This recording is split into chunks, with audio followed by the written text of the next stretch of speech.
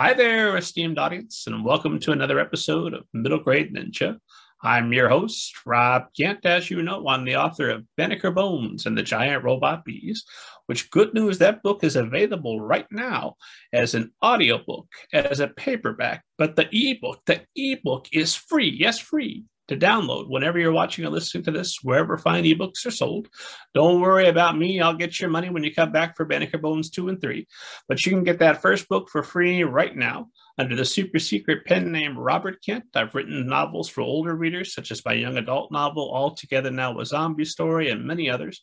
For more information about all of that, and more importantly, for interviews with thousands of literary agents, editors, publicists, also authors, book people, the world's best people, head to middlegradeninja.com. There you can also read a 7-question interview with tonight's guest, Patricia Nelson. Patricia, I'm so thrilled that you've been able to make time for us. Welcome to the show. Hi, thank you for having me. So, esteemed audience knows that I never make a guest sit through me fumbling over their background or their book. How painful for you to sit there as I get it wrong. So probably the best place to start is if you would give esteemed audience an overview of your background, and we'll go from there.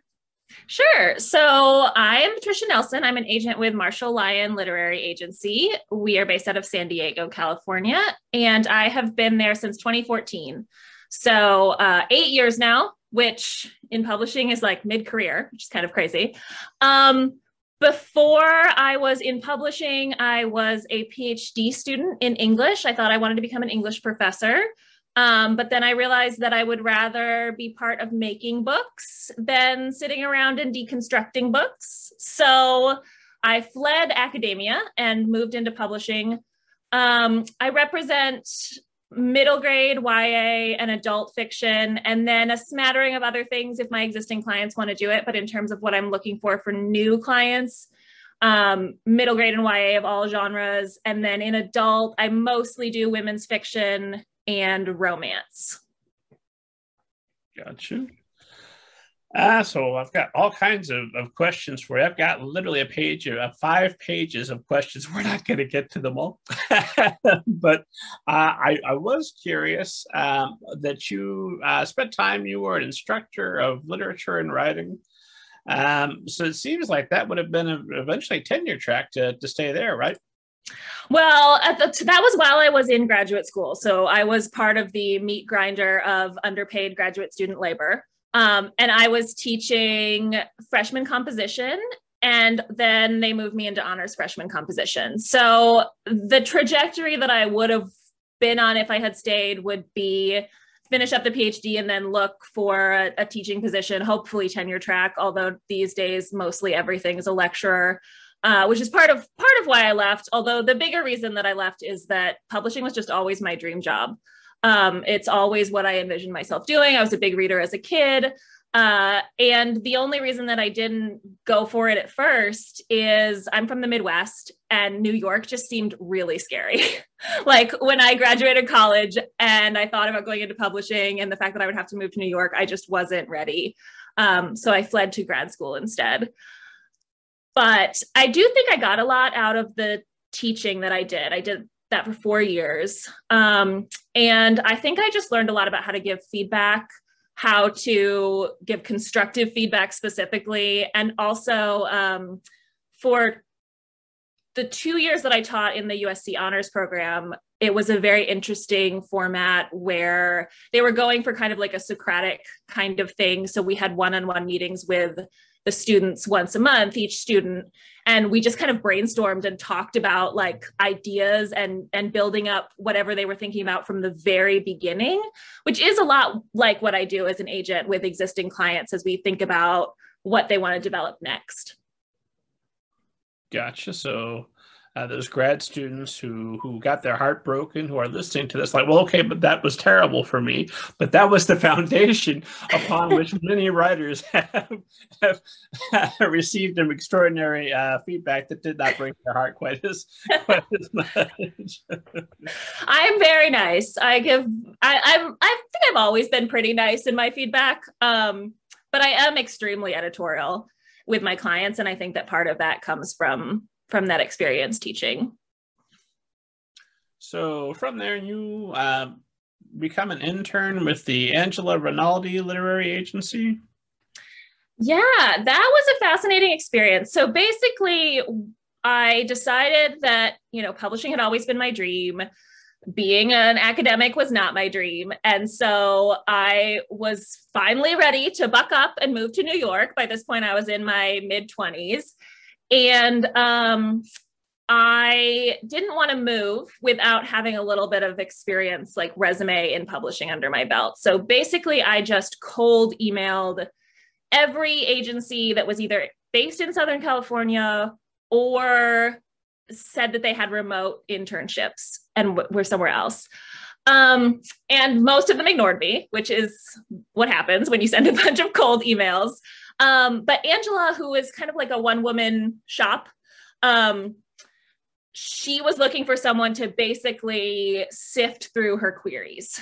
And she was also in LA. I was in LA at the time in Silver Lake, and she was in Culver City. So she's about a half an hour from me.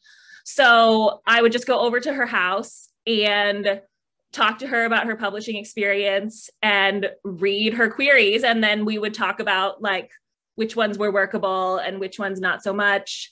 And I found a couple things, even like during that internship, that she ended up signing and selling, which even though I wasn't the one selling them, it was a really great rush. So I did that for about 4 months, 6 months, something like that. Which for anyone listening who's looking to get into publishing, my advice when I do informational interviews with people is you should never be doing an unpaid internship for more than 6 months. At that point, it's just exploitation. Like you've probably learned all that you can, and then they need to start paying you. So she wasn't in a position where she was looking to start paying someone. When I had originally done my cold emails, the other person who had responded to me was Elise Capron at the Sandra Dykstra Agency in San Diego. And she had said, we're not looking for any interns right now, but if you're ever down in San Diego, which is about 2.5 hour drive from LA, if you're ever down in San Diego, let me know. We can go get a drink and talk about publishing. Your resume is interesting. Like, I would love to chat with you. And so when I decided that it was time to move on from my internship and look for something else, I happened to find a reason to be in San Diego. And I emailed Elise and let her know, like, hey, I'm going to be in your neck of the woods. Is that offer to meet just for an informational interview still open? And she was so generous. Just like one of the kindest people. I don't know if you've interviewed her. She doesn't do a lot of children's, so she might not have crossed your path. Yeah, but I'd love to. Yeah, she's great. Please come on. So she and I met, and we just talked about publishing, and she told me that she knew of another agency also based in San Diego, the Marshall Lyon Agency, where Kevin Lyon, one of the owners, was about to lose her assistant and was looking for a new one, or was going to look for a new one, but was worried about posting the job listing because she knew if she posted it, she would get a huge flood. So Elise said, like, let me just connect you with Kevin and see if you guys click to be an in-office assistant. And we met. Like, I lucked out completely. The timing is just unbelievably fortunate. And whenever people ask me, how do I mimic your path to publishing? I always say, you can't, because I just like tripped and fell into it. I mean, I made the effort, but like, it was just sheer luck that there are, I think, maybe 4 paid assistant positions in Southern California. And I happened to end up with one before the job was even posted. So for a while, for about 1.5 years, I commuted 3 days a week from LA to San Diego. Again, 2.5 hours each way. Because I didn't want to move down to San Diego without knowing if it was going to work out. So I thought, like, it's 3 days a week. I'll just give it a shot. And I wasn't quite ready to give up on LA yet. And then after, 1.5 years, it became very clear that this was definitely what I wanted to do. It was going to work out with Marshall Lyon. And I just needed to buck up and get myself down to San Diego. And that was in 2015 that I moved down here. That's where I still am. Just out of curiosity, 2.5 hours each way. I'm assuming you're the one doing the driving. Yeah. So audiobooks maybe, but you can't be using that time to go through submissions or anything. No, so many audiobooks. That was the only point in my life when I was like a really high volume audiobook listener. Usually I prefer to read an actual book because I can read faster than I can listen. I can't listen to the audiobook sped up. It just goes in one ear and out the other.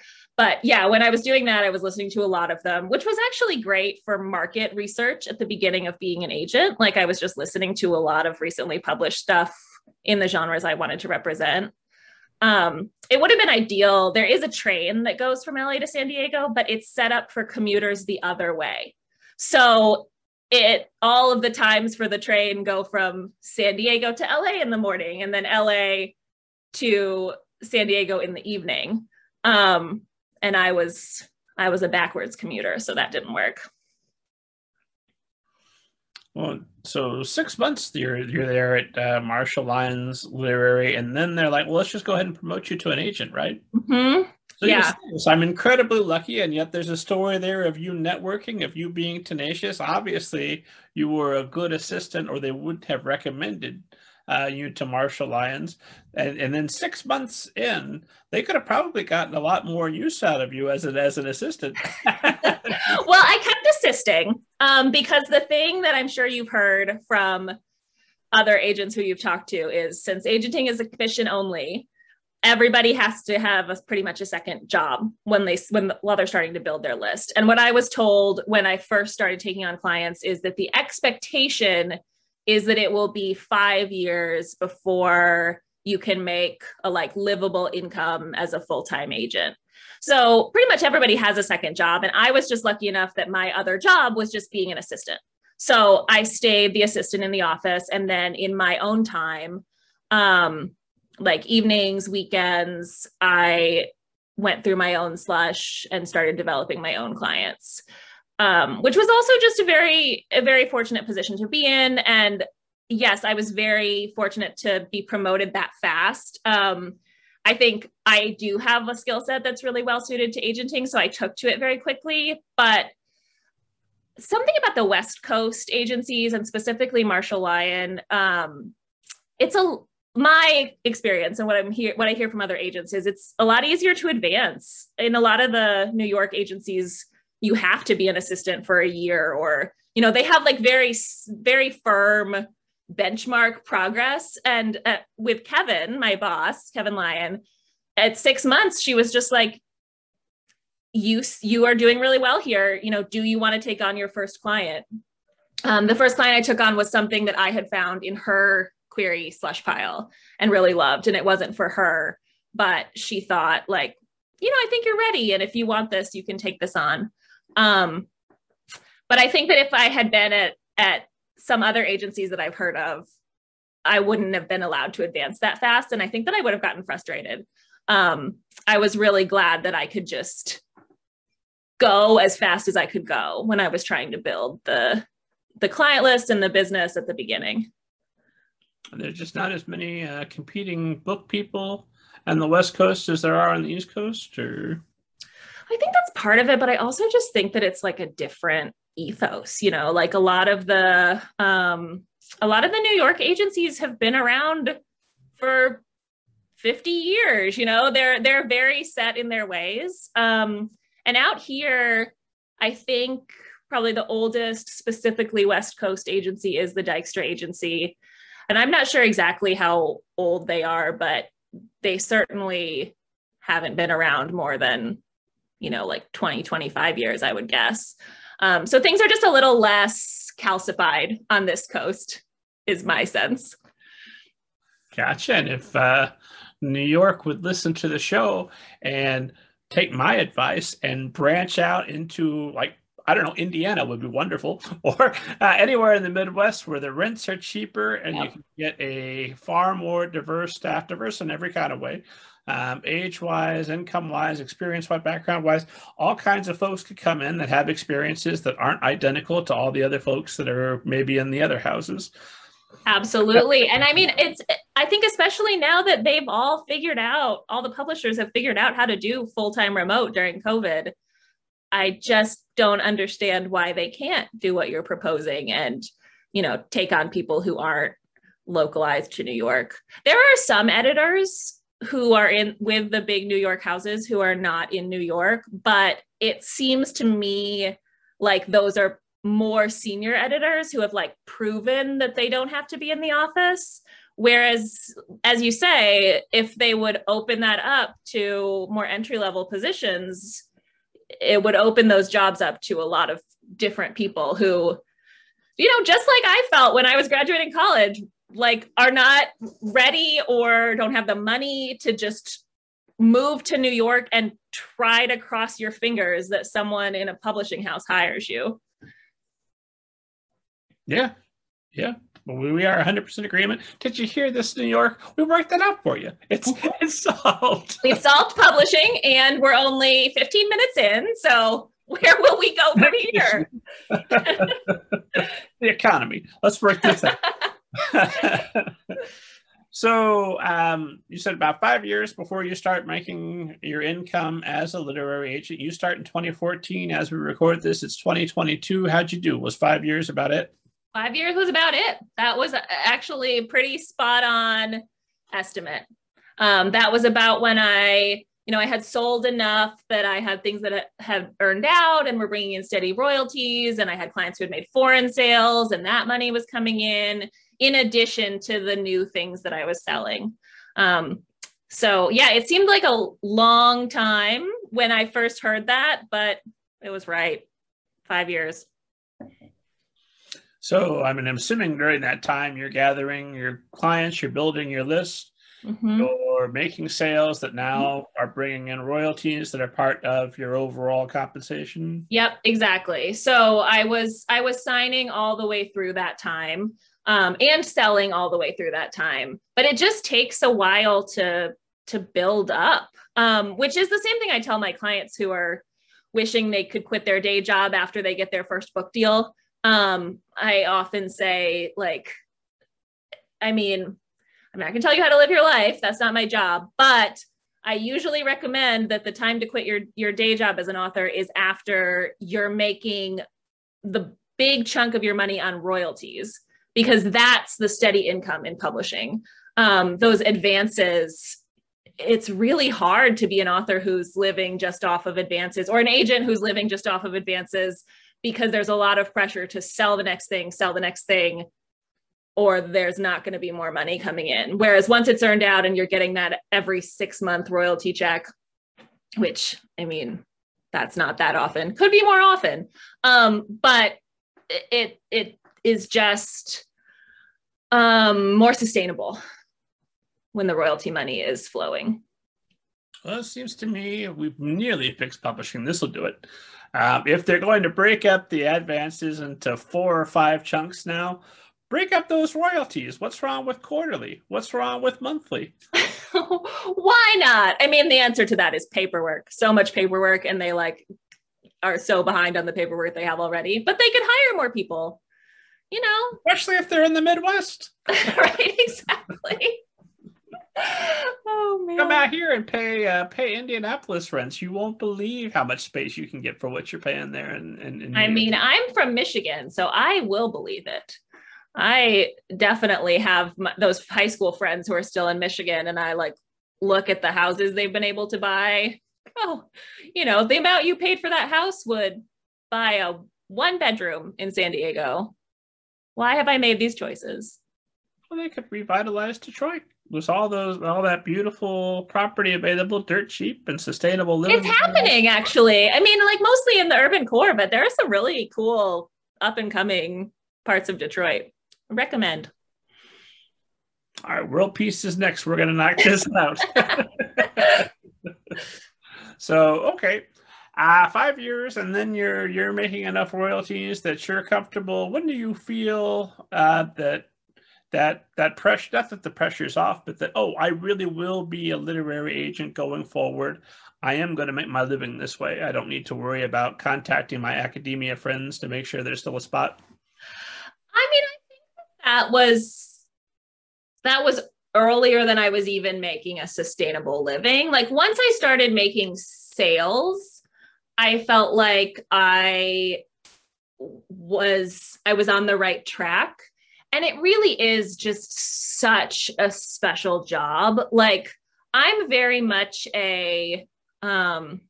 you know, when I was a teenager, I would say like, I don't want to be anyone's boss and I don't want anyone to be the boss of me. Like I'm very much that personality.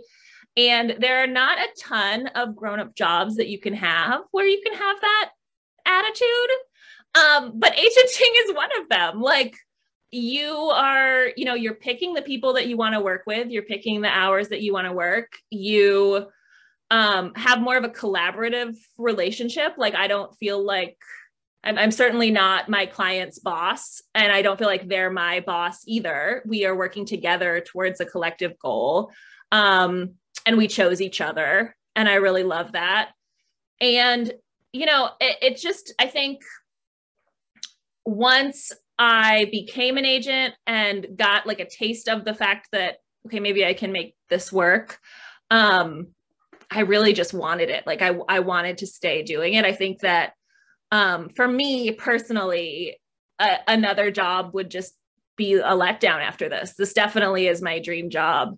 And I was lucky enough that, my bosses at Marshall Lyon are great models of like sustainable long careers as an agent. And there are quite a few other agents here in San Diego. There's a little cluster of agencies. So there are a few agents whose names you would know who are about 5 years ahead of me in terms of career. And that was really heartening when I was starting, because I was like 2 years in and they were 7 years in. And that felt like I could look at them and think like, okay, if I can be there in 5 more years, I can keep doing this. And then it's like having an older sibling, right? Like they just keep going further, and I would keep watching them and spending time with them and being like, all right, what they're doing seems great. And I think I can figure out how to follow along the path of what I'm seeing them lay out.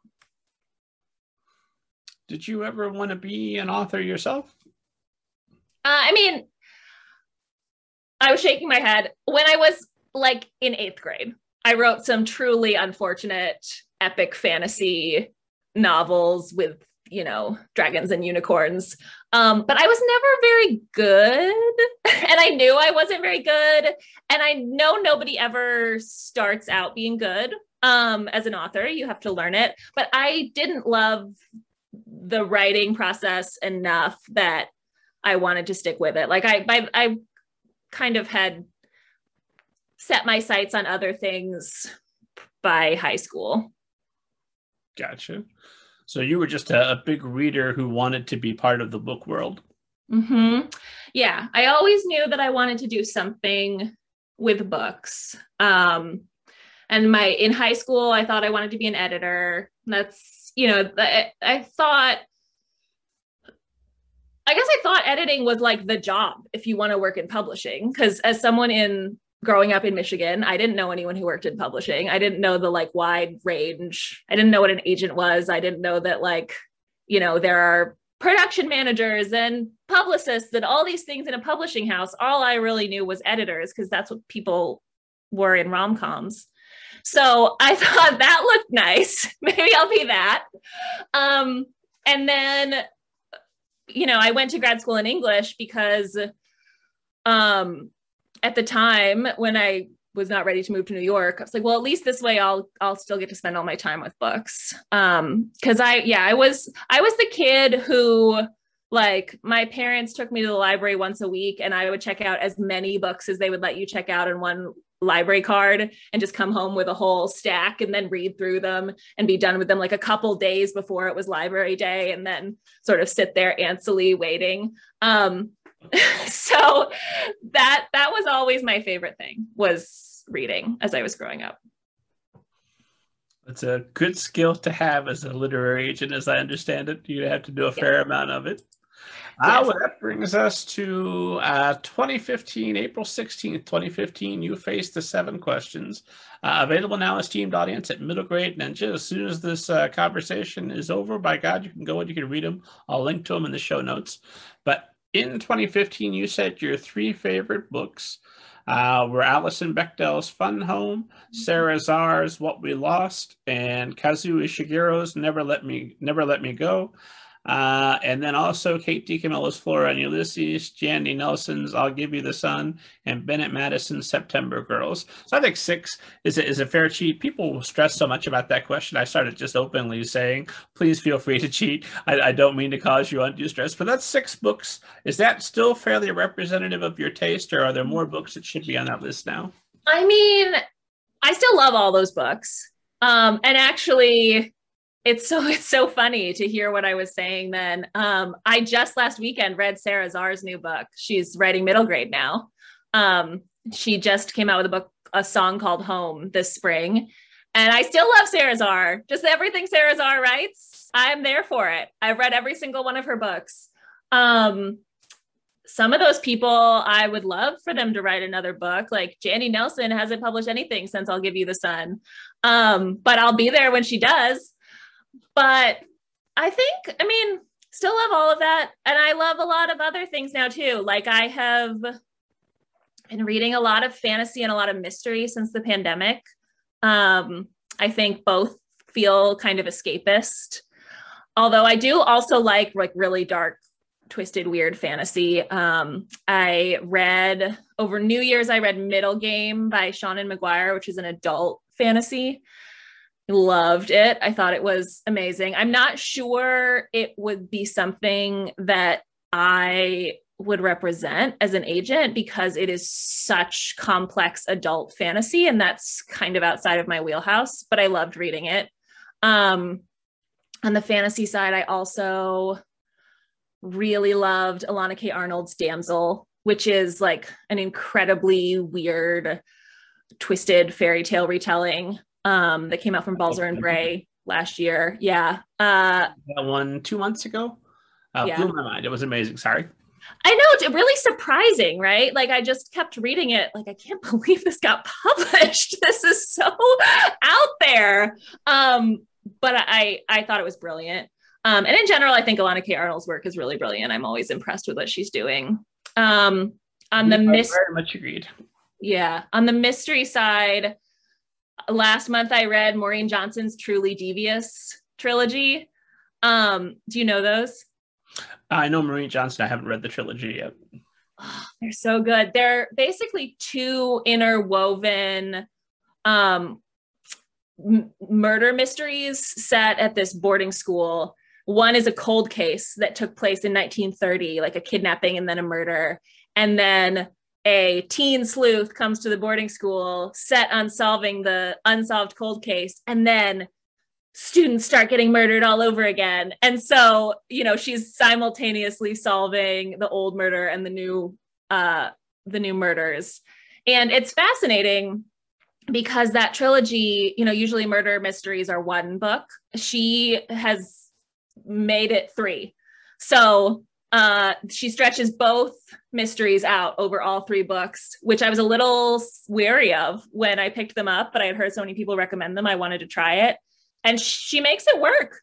I think it would be terrifying as an author to have to know all the clues for 3 books when you publish the first one, but she pulled it off. It was very satisfying.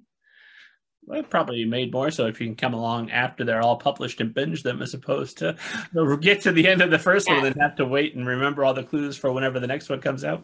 I was so mad. I only bought the first one because I wasn't sure I would like them. And then I used the evil Amazon because I wanted the second one so fast and they deliver it fastest. And I was still mad that I had to wait the 24 hours to get book 2. I just bought book 2 and 3 at once and then ran through them. And I should shamelessly plug for esteemed audience to go check the back catalog. I have a wonderful conversation waiting for you, both with Alana K. Arnold and Seanan McGuire.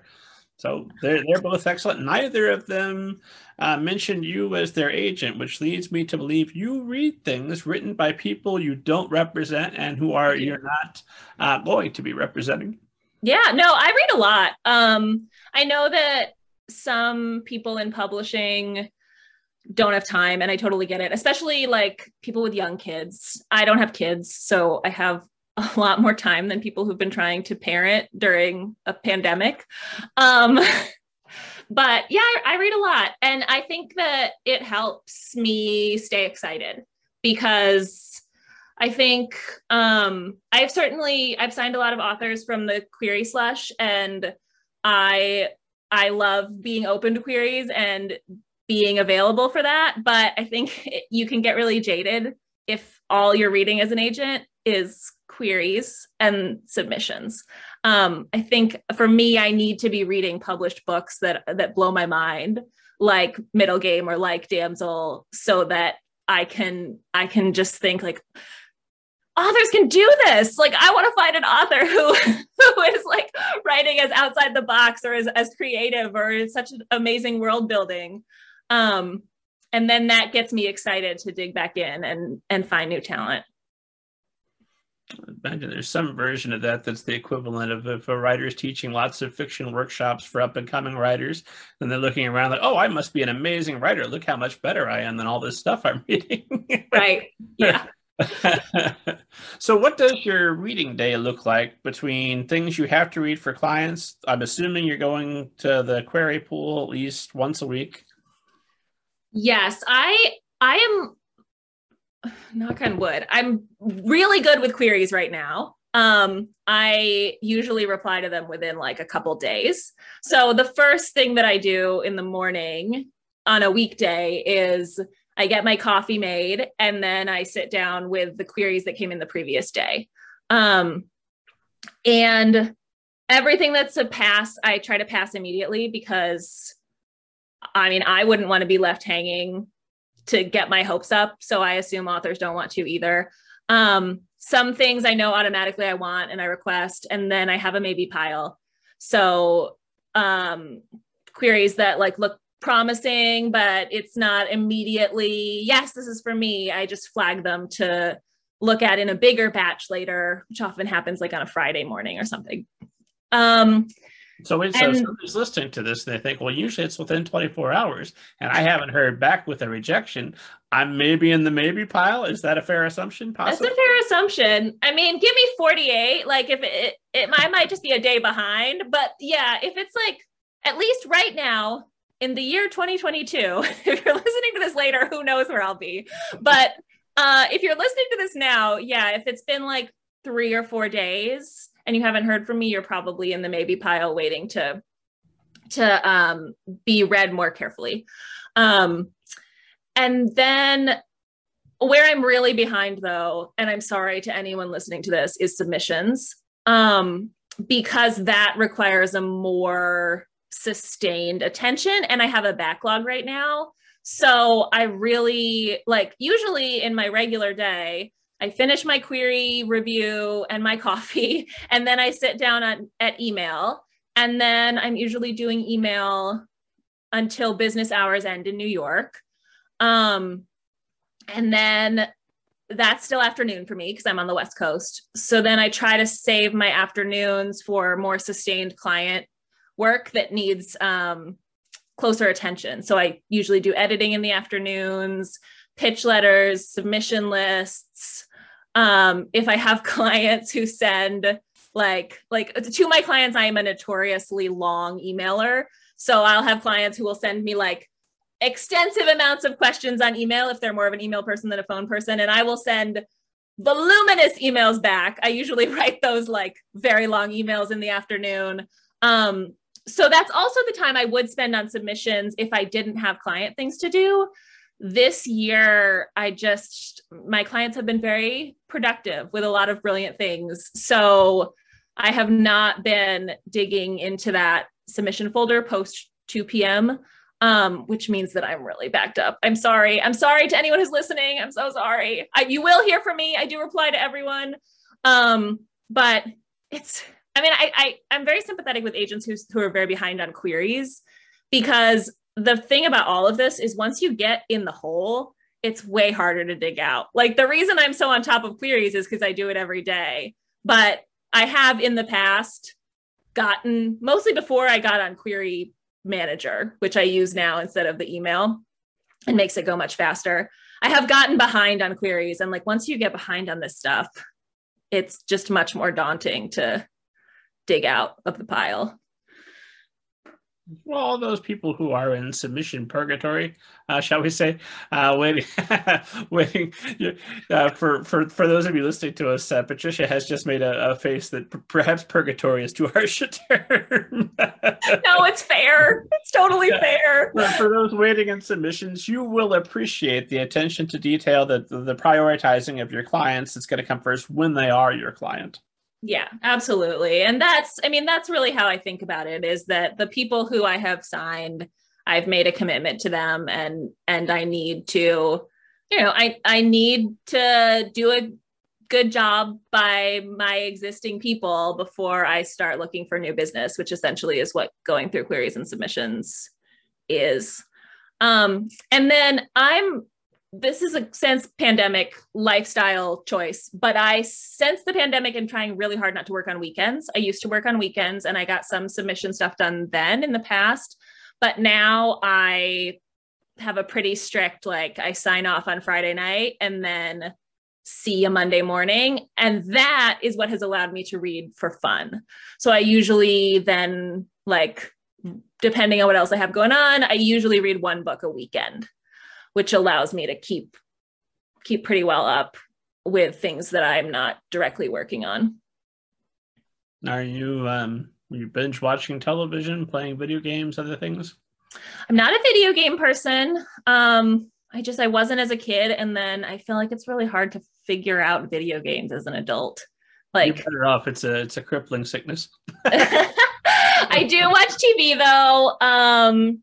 But I try not to binge watch. I start to feel like if I watch too much TV, even if it's on a weekend, I get in a weird haze.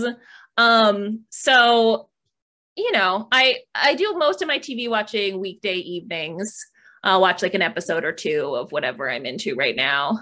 Right now I'm into The Great Pottery Throwdown, which is a lovely reality show by the makers of The Great British Bake Off, where just very nice British people make pottery. It's extremely soothing.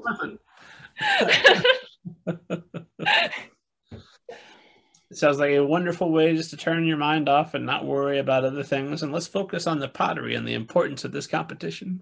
They're all so nice. And they get such lovely feedback. When the host sees a piece of pottery he really loves, he cries. I always love. I love it when people are just connecting to anything. So yes, Great Pottery Throwdown. Maybe that will be the one thing your listeners take from this. Well, no, we already fixed publishing. That's true. We did do that. Yeah. Well, I want to talk a bit about the sorts of projects that you're interested in, but I'm very curious about this query form because I've got it here in front of me. If anybody that goes to the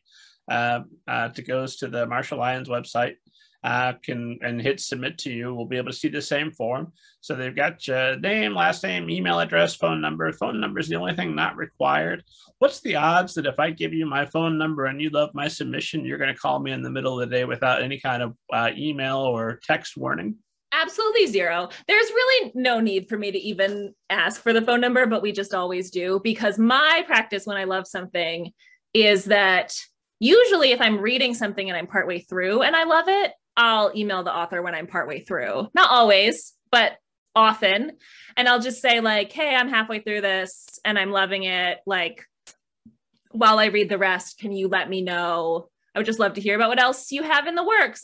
Are you working on something? I just would love to know the scope of your other projects. And then I have that in mind as I finish the manuscript. And then once I've finished and I know I liked it, I will email. I mean, who just cold calls anyone? I feel like that's not a thing in the year 2022. I mean, I guess maybe some agents do. But I know it does happen. To me, it's a horror story. Yeah, I wouldn't want that. I would want to be able to prepare and know that I was sitting somewhere quiet. So I will email and say, I loved your book. I would love to talk with you.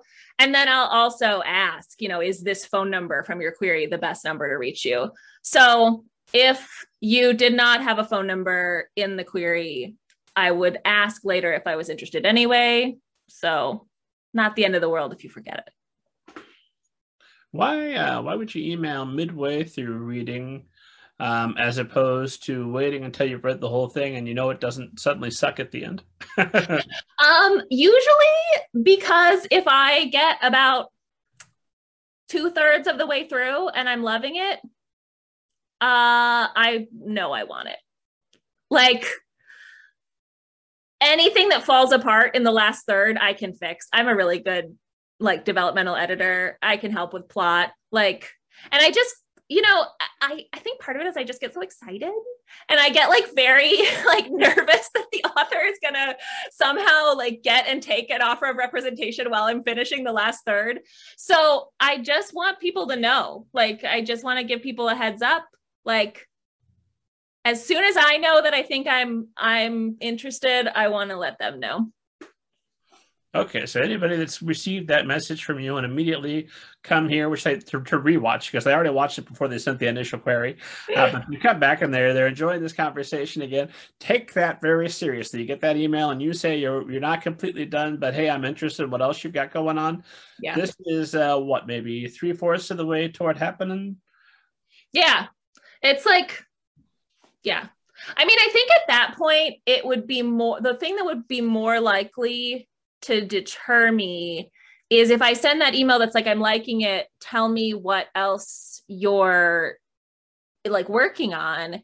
And if someone had, say, queried me with a YA, but then they email me back and they say, yeah, absolutely, I'm working on like an adult international espionage thriller and 7 picture books, neither of which I represent, then that would be the thing that I would be more likely to be like, I might not be the person for you.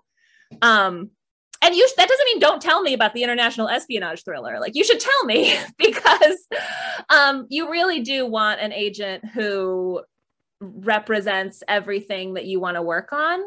And it's better to know that up front, which is part of why I ask. I'm like, I'm very much a career focused agent. So I want to know that if the person queried me with a YA, they might have other YA ideas. They don't have to have other YAs written, but I just kind of want to know, like, are you going to want to keep writing YA? Are you going to want to keep writing other things that I represent? Do you have anything up your sleeve? Like, for example, if someone was also, say, an illustrator, I have no capacity to do that. Like, no one at our agency represents illustrators. I don't know what makes I'm making a like big shrug emoji.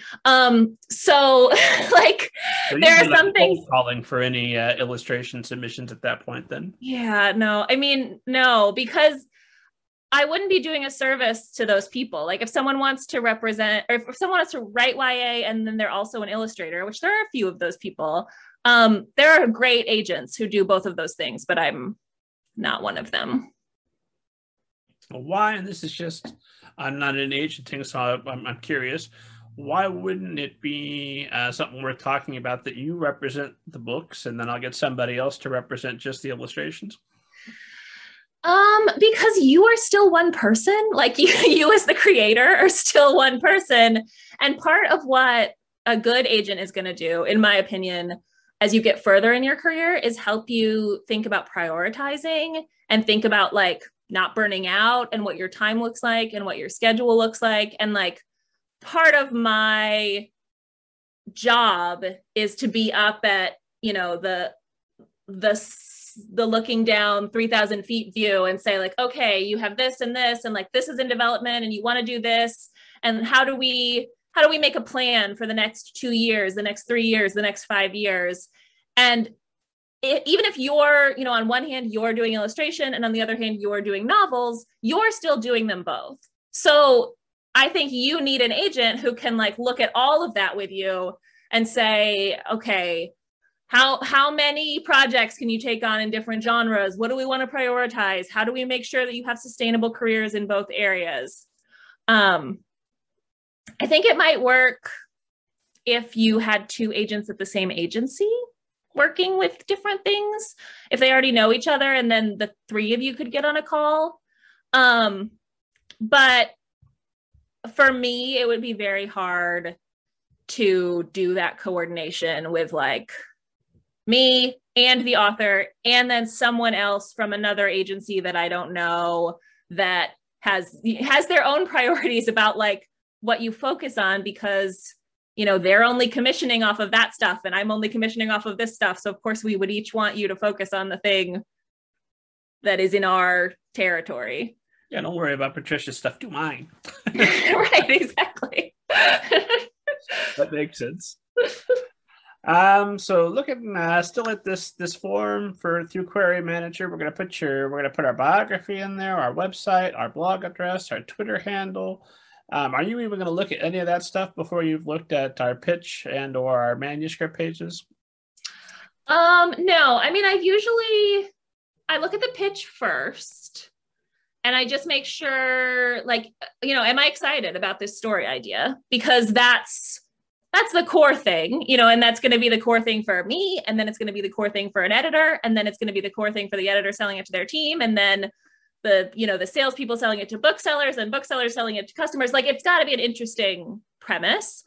If I'm interested in that, I usually will go look at the bio and just see, like, does this person, who is this person? Like, do they have other publishing experience? I represent a lot of poets. So like, have they published poetry? Have they published in literary journals? None of that is a necessity, but like, if my interest has been piqued by the pitch, then I just am curious and want to know. And then regardless of what the bio says, like if the bios never make or break, I will flip back and read the pages. And the pages are really like, if you've ended up in that maybe pile, you've ended up in the maybe pile probably because I liked your pitch, but I don't have time to read your pages yet. So you get in the maybe pile on the pitch, and then when I have time to sit down with pages, I read the pages.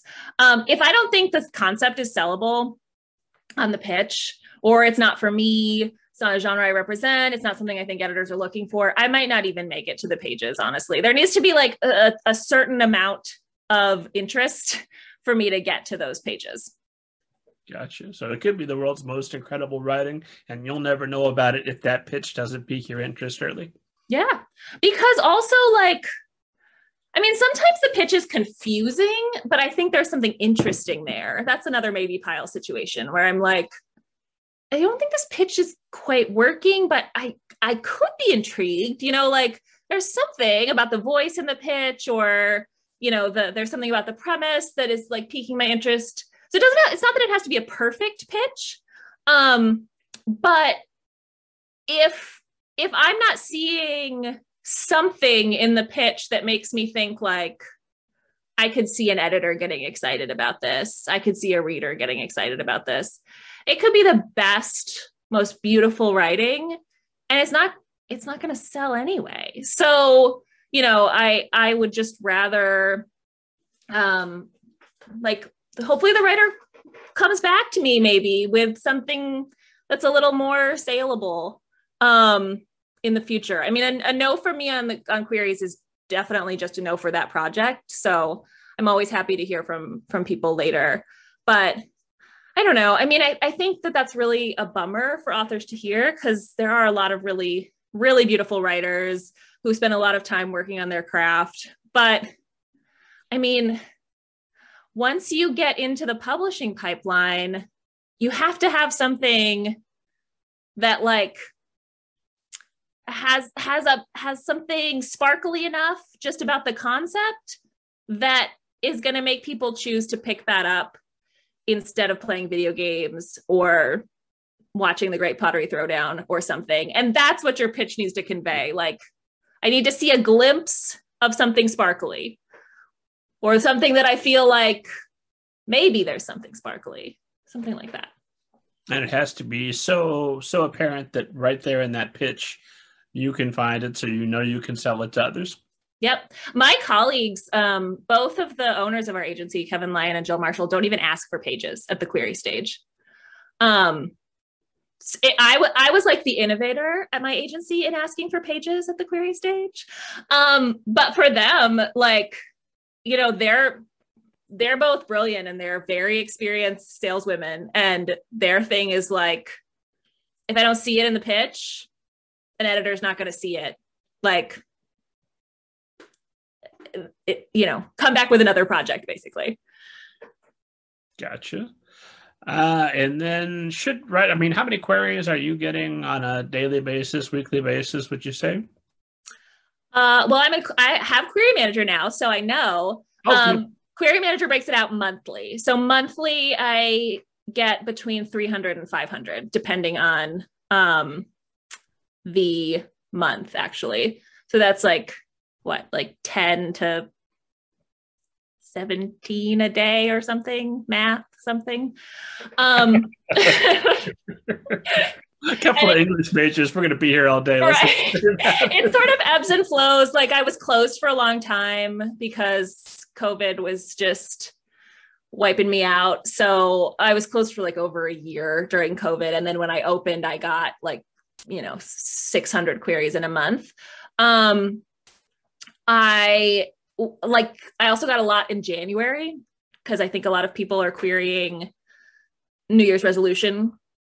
I'm going to query my book. So that was the other biggest month. And then I didn't get as many in December. I don't know, maybe people are told not to query in December. Well, what I just heard is that's a gold mine. That's when you should be sending your queries. I mean, to me, because I'm really on top of this right now, possible future listeners, it doesn't really matter to me because I'm not getting backed up one way or the other. I think that the hazard potentially of December is you might if you send your query and then you get a quick offer.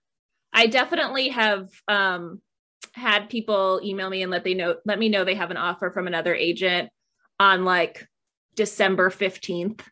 And I'm I wish you the best, but 2 weeks from December 15th is Christmas and I'm going home to Michigan and I just can't drop everything and read right now. So I think that that's the hazard of querying during the holidays. It's not the query, but it's that if you get an offer of representation during the holidays, you might have some agents step aside just because the timing doesn't work.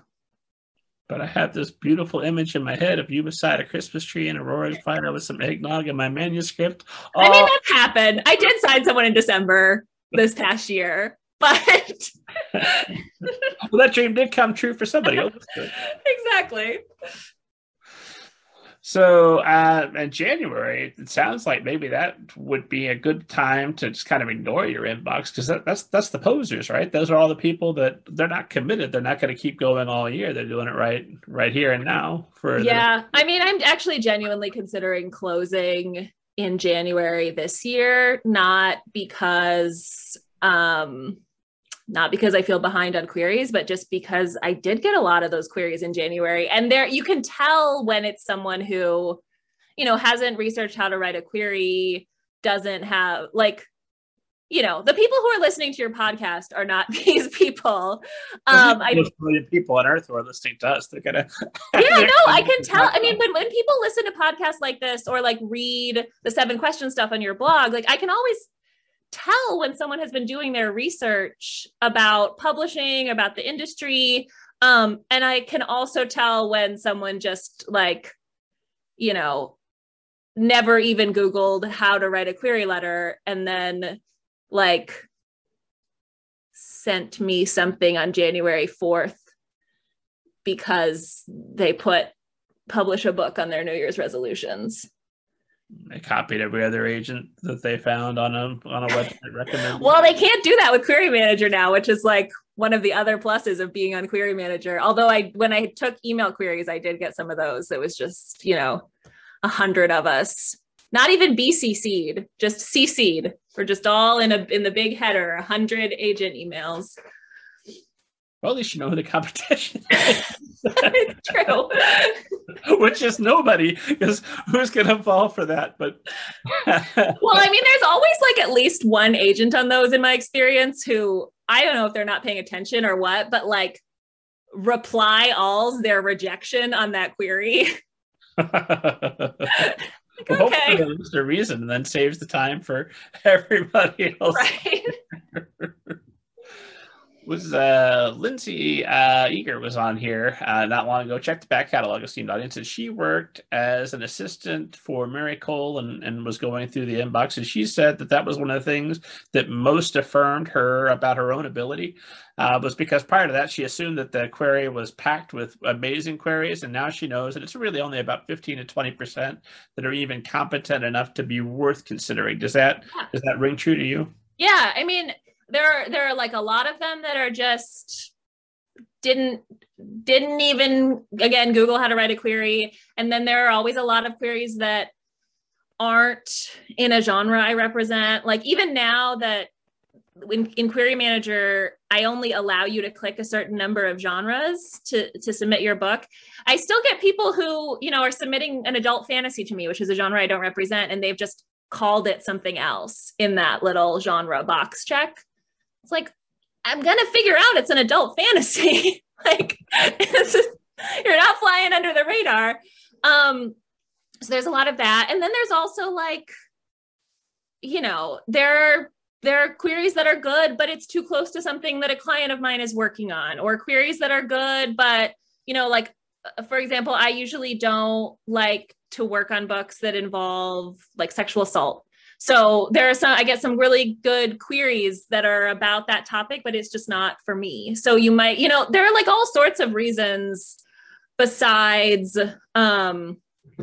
your query is not good that you might get a rejection from an agent. But yes, there also are a lot of queries that are just in that kind of you didn't try category.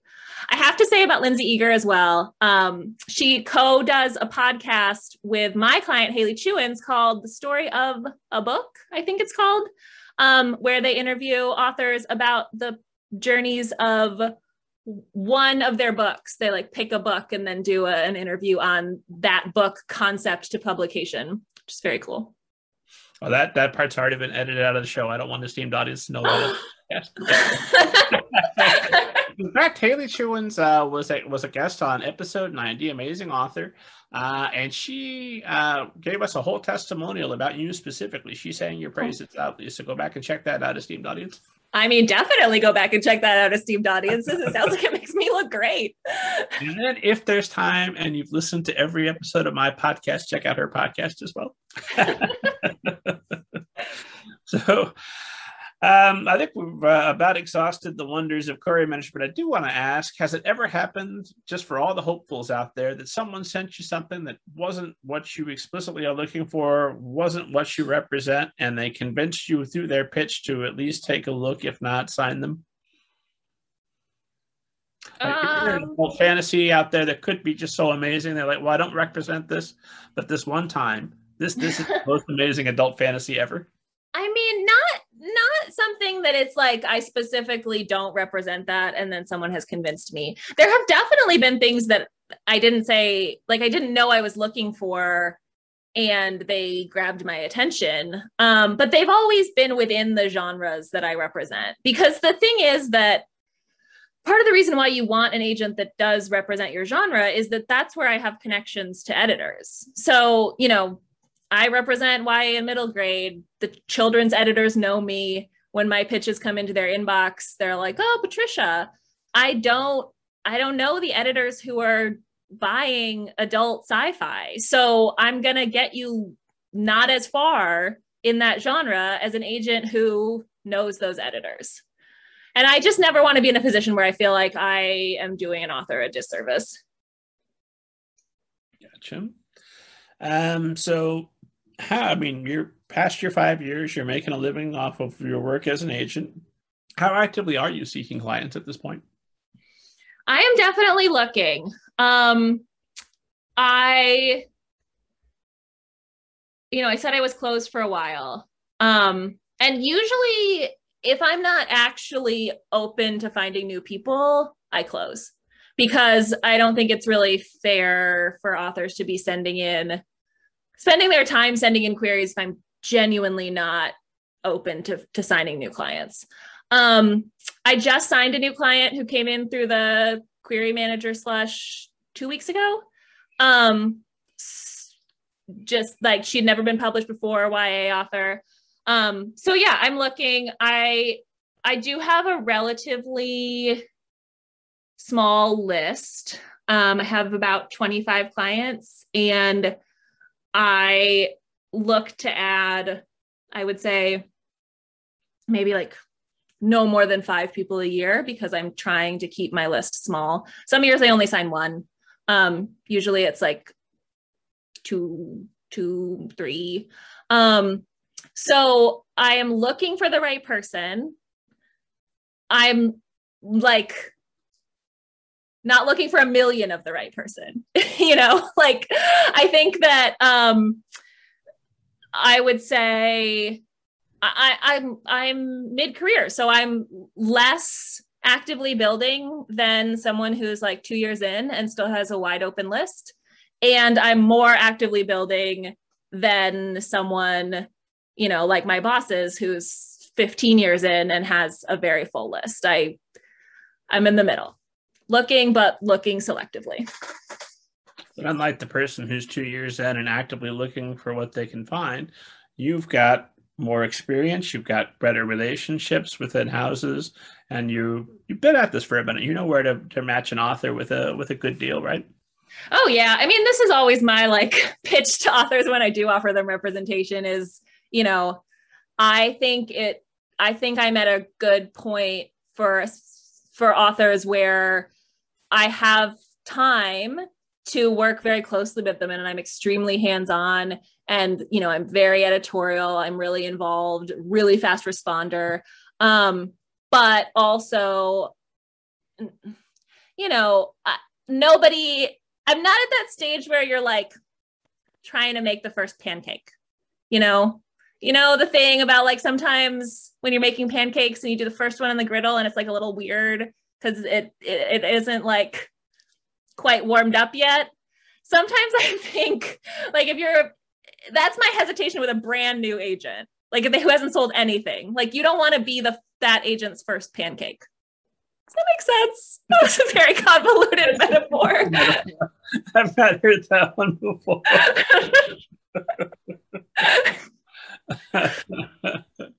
That 100% makes sense. All right. So now I'm just gonna be thinking about. I totally distracted you with the pancakes. I'm sorry. Okay, so we get past these incredible odds. But you know what? One thing I wanted to go back, and then we'll get to the stage. I want to talk a little bit about going on submission. But you mentioned after you look at the pitch, before you look at the pages, you look at the biography. What are you looking to see in that biography that's going to make a difference?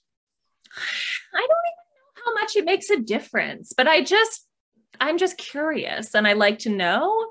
I like it if someone is like, just seems like they are treating this like a professional thing. So if you are a member of SCBWI, I like to know that. If you've published in literary journals or poetry, I like to know that. If there's something about your background that's relevant to the book, I like to know that.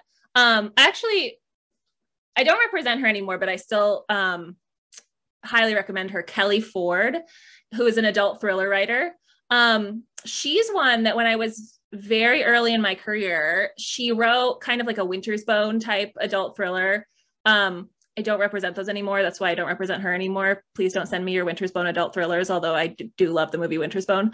But the pitch sounded like it was maybe going to be a little cliche. And then I read her bio and she was like, I grew up, she grew up like in the foothills of Arkansas or whatever. She had a direct relevant experience to the setting of this book. And I was like, oh, well, actually, maybe it's not going to be cliche because maybe she's bringing something to it that that is a little bit more authentic or a little bit different. And then that encouraged me to request it. And I did love it. She really was bringing something new. That book is called Cottonmouths. It did come out. She has a new book coming out this year called, I think, like Real Bad Things, maybe. I don't represent it, but that kind of thing. Like there might be something in the bio that gives me some context for why you wrote it, or what you might be bringing to it that might be helpful. But it's not make or break. I mean, I've definitely signed authors where the bio was just like, I'm a debut author. I live in this place. I have 3 cats. Great. My mom says my book is amazing. Sure. Maybe not that. That's actually a red flag. People do say that. Or it's usually my kids or my grandkids think my book is amazing. Any credence if it's my students? No, because your students know you. They like you. I represent several teachers. I think especially in middle grade, quite a few of my clients are middle school teachers or 5th grade teachers. But like their own students' opinions about their book are colored by the fact that they love them. Like it's beloved Mrs. So-and-so. So it's just a little bit different. And I don't think that any of my middle school teacher clients put in their bios that their clients love their book. They did put that they were teachers, which I always like to see, but they didn't add that like, and I've used my students as a crowdsourced focus group to see if this is good. Your book is terrible. I hope I pass your class. Right. What are some other red flags that might stand out that authors can possibly avoid, or do we want to say if that's a useful sorting mechanism? Sure. I mean, again, like I just think people who are listening to your podcast and reading your site are not going to make those mistakes. The biggest one that really, really just irks me is people who put other books down in an attempt to say how special their book is. Like, I wrote this book because there are no strong female heroines in YA, just like a bunch of dumb Twilight heroines. And so my book is needed. And I'm like, first of all, you're going to be a terrible member of the YA community if you think that all other YA is bad. You know, that's not a good way to make friends and influence people. Second, like you're wrong about the scope of contemporary YA. There are tons of strong female heroines, and that just tells me you're not reading. And third, like if the best thing you can think of to make your book sparkle is that it's better than someone else's book, it probably isn't standing too strongly on concept on its own. That's my biggest red flag. What about I published such and such other book? It didn't do so well as the sales, but I'm hoping we could turn it around this time. Does that have any bearing either way? You don't need to say that. I do want to know if you published something else. I think that is maybe a spot. I think it's maybe a checkbox in my form. Are you previously published? But you don't need to like give me a pitch for how to strategize your career, because like if I'm interested in the book, I'll have my own thoughts on that. You know, I will go look. If you tell me you're previously published, I will go look on Goodreads and I will go look on Amazon and I will see how many reviews your book has. And that gives me like a general rule of thumb of like, okay, did this book sort of get in a lot of people's hands or not? But you know, I know how to think about rebooting someone's career if that's what they need, and like, let me get there. I don't think you should lead with like, my career needs a reboot. Like, let me do my own research and then figure out where I think you are. And then if I have a vision for like, usually the thing with that is, do I think that this book is different enough? Because like, if you published, say, 3, like, I'm trying to pick a genre none of my clients work in so that it doesn't sound like I'm talking about someone. If you published 3 middle grade sci-fis and none of them hit, like, you know, then you're querying me with a middle grade sci-fi that sounds kind of in the same vein. Maybe they're all funny. the thing that an editor is going to say to me is, well, the other publisher couldn't do anything with these three. So what is our sales team going to do with this one? It's the same thing. However, like, let's say you published 3 middle grade sci-fis that didn't really hit, but now you're querying me with a middle grade contemporary or a YA sci-fi even. Then I can make a case to an editor like, well, yeah, the middle grade sci-fis didn't work, but your sales team can go out with this middle grade contemporary and present it as like totally fresh, new direction for so-and-so. And that has a lot more possibility. Or is it ever just like pen name time? It could be pen name time. But again, it's usually, for me, pen name time if it's the same thing. So like, yeah, you still really want to publish in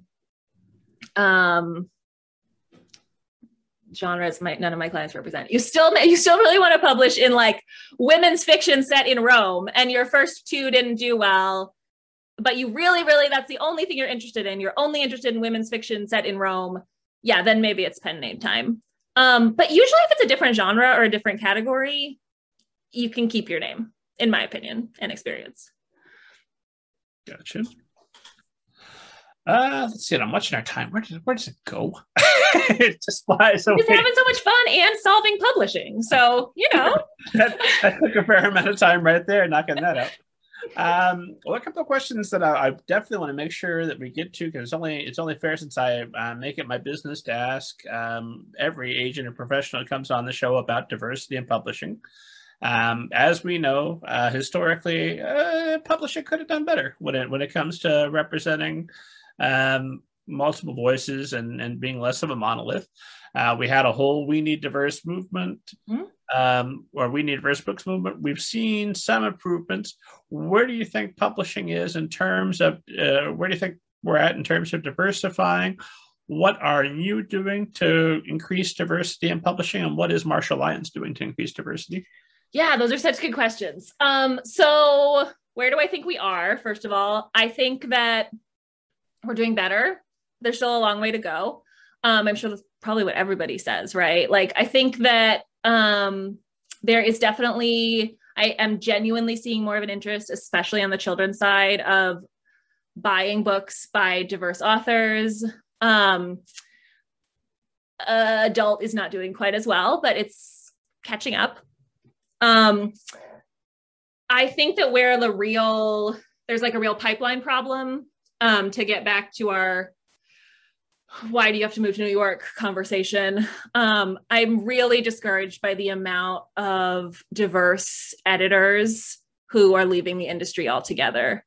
And they're all like younger assistant editors beginning their careers. I think that the publishing houses have made a concerted effort to get more diverse people in as like interns and assistants, and then the path to promote them, from what I'm seeing, not doing so well. In terms of what I'm doing, I mean, most of my client list is either BIPOC, queer, or disabled. I would say 2/3 of my list. So that's definitely a focus for me and has been from the very beginning. I think that that's getting those voices onto shelves is a big part of why I feel passionate about my job and what I'm doing here. I should follow that up with, I always want to ask about your agency. So why is Marshall Lyons, why is that the best agency for all the writers out there watching or listening to us to submit their queries to? What makes you stand out from the crowd? I think that we are a great career agency. There are some agencies that are really interested in selling your debut novel for the most amount of money, and then they're less interested in you if you don't sell huge or if you have a longer build. The approach of my agency has always been, we sign authors because we believe in them, and then we're all in. I am, no one at the agency is ever going to drop an author for not selling right away or not selling big enough. And the lovely thing about that is I think clients really grow with us. And we have a lot of very big authors. We represent a lot of New York Times bestsellers, a lot of USA Today bestsellers. We represent award winners, but many of them have been, with the agency for over a decade, and have gotten a little bigger with every book. And I think our author care is phenomenal. I think that we really prioritize communication. We're very fast. And that's like a really mandate coming down from the top of the agency. Like, we are not to leave clients languishing to wait on things. And I think that that's great because the industry as a whole isn't always as great about that. And I just I think we're the perfect balance between personal attention while also being extremely well connected. Like, if you look at our sales on Publishers Marketplace, we're regularly in the top 5 highest selling agencies, even though there aren't that many agents at our agency. People know who we are, but also we're extremely client focused. Like, no one's ever going to feel like they're a gear in a machine. I hope. I don't think anyone does. So we're going to hear back fast. You're going to focus on our career. You're going to build us up, and you're going to continue to sell because that's what you do. That's what we do. Yeah. Fair enough. Well, I've got an impossibly hard question. So before I ask it, I'll ask the fun one. And I ask everybody that comes on this show, Patricia Nelson, have you seen a flying saucer and or a ghost? No and no. I'm sorry to disappoint. I feel like that ends on such a down note. Oh, no, I've got an impossible question that will bring us back before we call it a night. I don't know. Don't leave out Bigfoot or Loch Ness or anything like that. No. The other thing I'd like to ask is, because we've seen so many rapid changes to everything, every aspect of society in the face of the pandemic, but it does seem like publishing is certainly my focus, but that's probably because I'm talking to folks on the show all the time. But I know that we had just recently here, it'll be a little bit distant by the time this airs, but we had some editors leave very publicly on Twitter with some complaints about salary, some complaints about not being able to advance, which has to be frustrating for all the agents who've been building relationships with these individual editors that they keep leaving before they're able to grow and get in a position to help build. So we've got that going on. We've got the pandemic. We've got shipping delays. We've got boats sinking to the bottom, books sinking to the bottom of the ocean, all kinds of crazy stuff. What is the state of publishing at this point, and what do you see as the future for publishing? Oh, just like a small, tiny question. Well, we already fixed publishing, so gosh, it's like rough out there right now. Like, I think that the editor thing is a real problem. I brought that up earlier. I don't see the publishers doing a great job of trying to fix it because, frankly, they don't want to lose their assistants. Like, that's the problem on that front, is that instead of just hiring an assistant to do the work of an assistant, publishing works in a way where assistant and associate editors are doing the paperwork for 2 more senior editors while trying to build their own list and making not enough money. Like, that changing, if publishing just like hired administrative assistants who that was their job and then let younger editors grow, would make a huge difference. But I don't see them doing that. So that's discouraging, frankly. I think that, the shipping delay stuff is whatever. Like, that is annoying. And also, I think it's pretty temporary. Publishing can weather that. What else was on your list of doom? Oh, just, I don't know. Well, your 2020 bingo card, all of the pandemic, because I know the pandemic did change and put a lot of delays into publishing schedules, which has backed up houses. I know that It seems to me that emails are running a little bit slower from editors to agents, and then the writers are having to wait longer to hear back on things. Is that your experience, or is it? Yeah, I mean, I think that really the issue there is burnout. I think that like a lot of people got burned out during the pandemic with good reason. And yeah, submission times are slower, but editors are still buying. That feels like the natural ebb and flow of the market to me. I think that that will self-correct. I'm not sort of permanently concerned about that. I mean, the bigger pandemic concerns, which I'm sure other people have talked to you about, are these payout schedules and the other ways that like publishers are just, finding ways to not treat authors super well, which is facilitated in part by the never-ending mergers that mean there are less and less publishers to compete with each other. And that is also concerning. That's concerning too. I mean, for me, I just feel like people are always going to want to read books. And what I can do, like I can't make publishers hire administrative assistants, and I will keep pushing on like payout schedules just like every other agent and hope that they change them back, but I can't like personally stop Penguin Random House from merging with Simon and Schuster. So I just continue to do the best by my clients and do my best to put books on shelves that I believe in and I think need to be there. And like, I think that's what we're all doing. And hopefully, I don't know, hopefully we'll still all be here in 10 years. I don't know. I sound very bleak about it, but I don't feel bleak. I just kind of feel like we've just got to keep powering through and pushing where we can and trying to create opportunities where we can, and then we'll see. Well, the good news is publishing is going to listen to our conversation. They go, oh, of course. Yes. The answer is the Midwest. Boom. Oh, next problem. Patricia Nelson, this has been an absolute privilege and a pleasure and just a delight.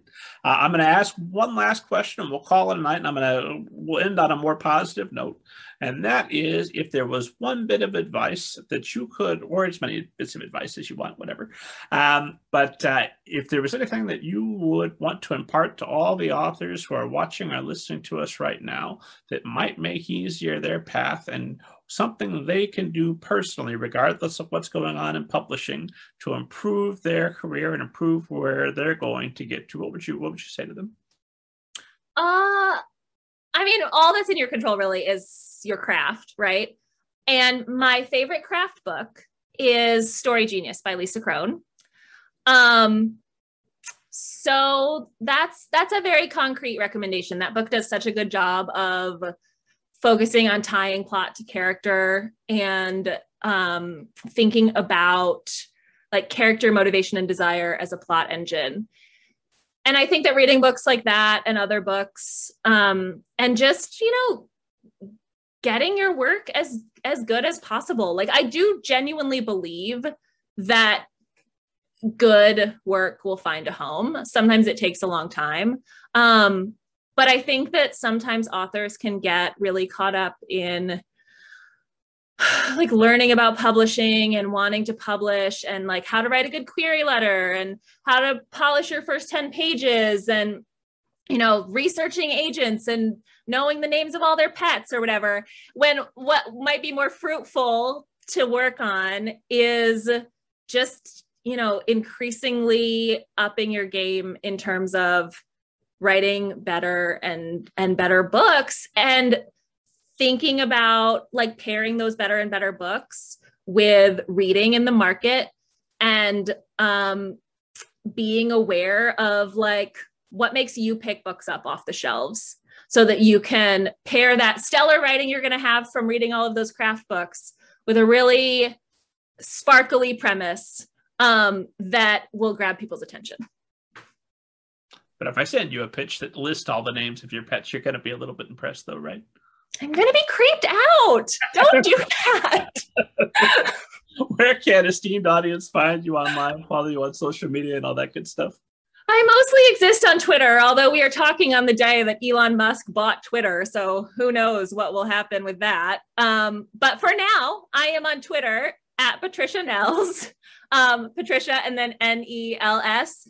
I technically have an Instagram, but I don't use it, so don't really bother to try to find me there. Twitter is your best bet. Our agency website is marshalllyonliteraryagency.com.